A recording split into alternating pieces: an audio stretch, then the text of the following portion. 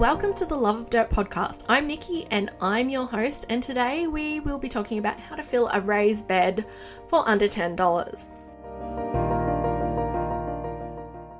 This past week we made a new raised bed for our veggie patch, and we shared a time lapse of us building it and filling it. It went a bit nuts on Instagram. We had loads of people commenting on specifically on my technique of filling it. I've filled my fair share of raised beds and I've got my technique down pat.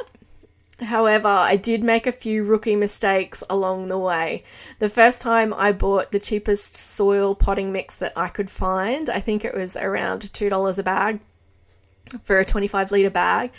And I put it all in my brand new raised bed and I planted everything out and everything just turned yellow and died. Whenever I see people loading up that specific potting mix now, I just want to run over and just like shake them and say, don't buy it. You're going to sort of kill your gardening dream. The second time around, I went to a landscape supplier and I bought their veggie patch mix, which is what they class as a premium mix. And I think we paid around $300 to fill 2 beds, which is insane considering now that we're doing it so cheaply. And in the end, the same thing happened. Everything just turned yellow and died. It was so depressing. It took around 6 months with loads of other inputs for that veggie patch to come good. And now I want to share with you how I fill my raised beds so they are ready to roll and they don't cost as much. So I use a method which is called the lasagna method. And many people have very different techniques, but I'll share with you what I do. Essentially, it's just layers of organic matter, compost, and manure, and you just keep on sort of layering it up until the bed is full.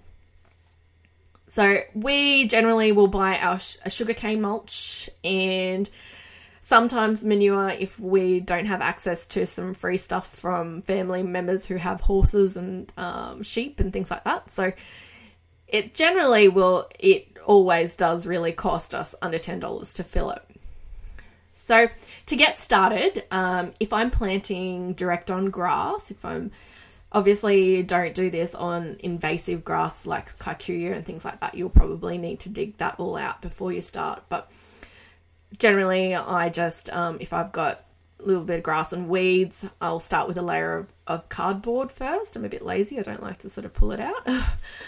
From there I will run around my garden and do some pruning. All of my sort of not the super heavy branches because I'm a little bit concerned about white ants in our raised beds, which are made of hardwood, untreated hardwood.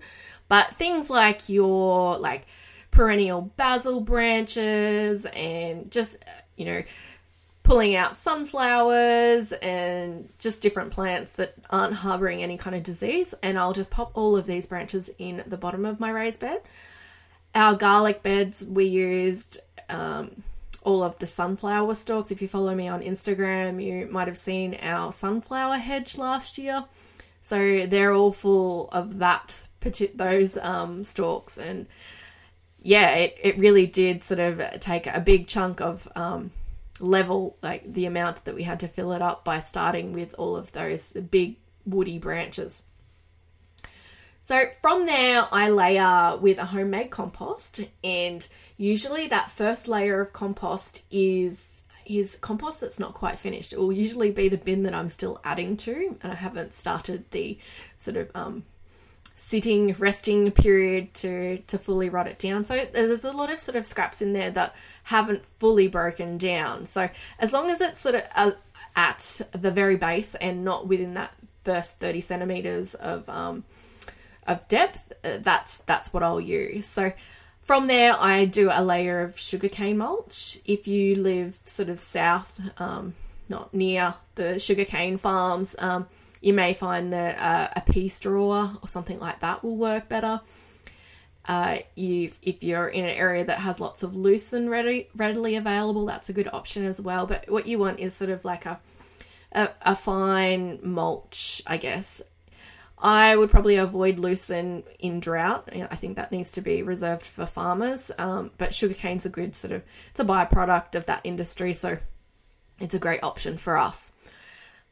On top of the manure, on top of the sugarcane, I then use a layer of manure, getting ahead of myself. And I do about a layer of 2 centimeters of each sort of layer of depth.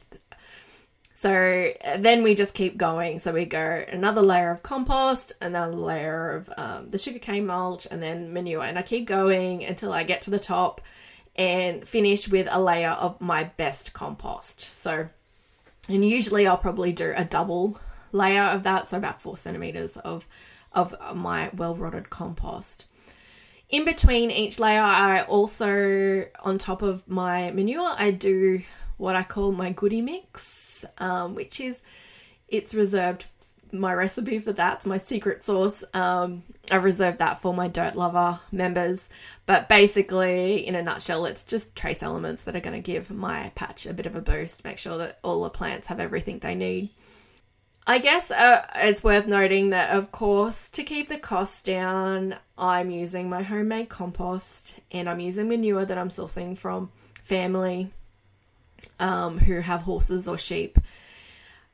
But if you don't have access to that, if you live in a city, go for a little bit of a drive one Sunday afternoon or whatever, and you'll find sort of where the people have hobby farms that they're often selling their bags of manure on the side of the road quite cheaply.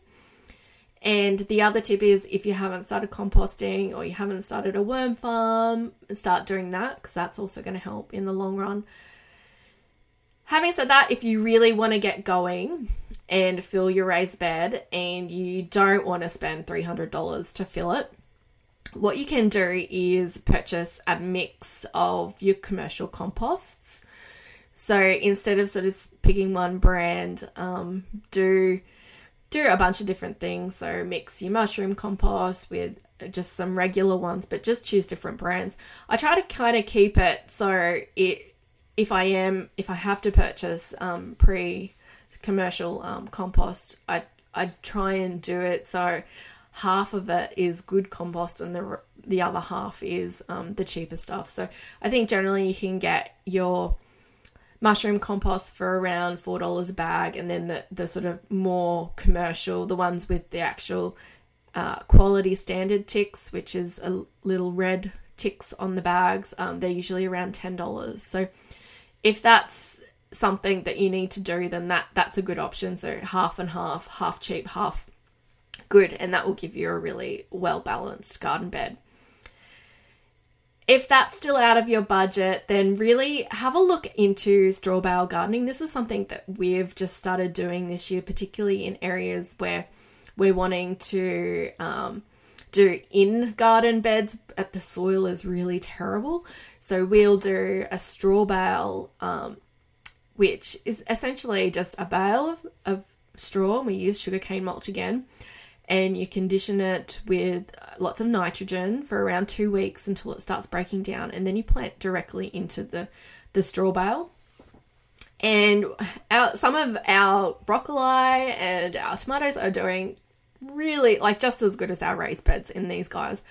And when it's finished, you can just sort of distribute all of that broken down straw onto the garden bed. So it's a really good way.